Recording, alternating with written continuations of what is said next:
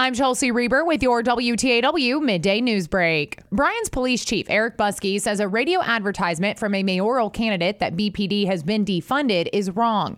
Buskey says he decided against moving from Bryan 6.5 years ago because of the local support. One of the reasons I like being police chief here, because of the support we get, not just from the administration, but from the community, and everyone's very supportive of us as an agency and our officers. Buskey, who contacted WTAW News after hearing the ad, says he has not been contacted by the candidate about BPD's budget. A priority of the local political parties in Brazos County has been voter registration, which ends Tuesday for the November election. And a registration priority for the local party chairs is Texas A&M students. Republican Party Chair Eleanor Vasali has reminded parents of some out-of-town students about the importance of being involved in local issues. What I always try to tell the students is to remind them that they spend their money here.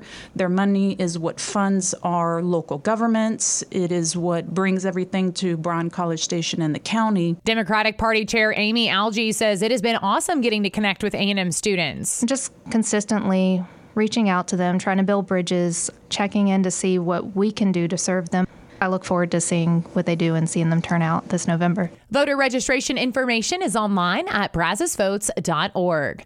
College Station ISD school board members are scheduled later this month to consider awarding contracts for safety improvements at all elementary and intermediate campuses. That was part of an update during last month's CSISD board meeting from Facilities Director John Hall. As far as security vestibule hardening for our elementary and intermediate campuses, we're hoping to be able to catch most of this during the school year. Weekends, Christmas break, Thanksgiving break, maybe spring break, some of that stuff. So hopefully we'll have the majority of this knocked out before the summer even gets here. Improvements to security vestibules at CSISD's middle school and high school campuses are slated to be done next summer.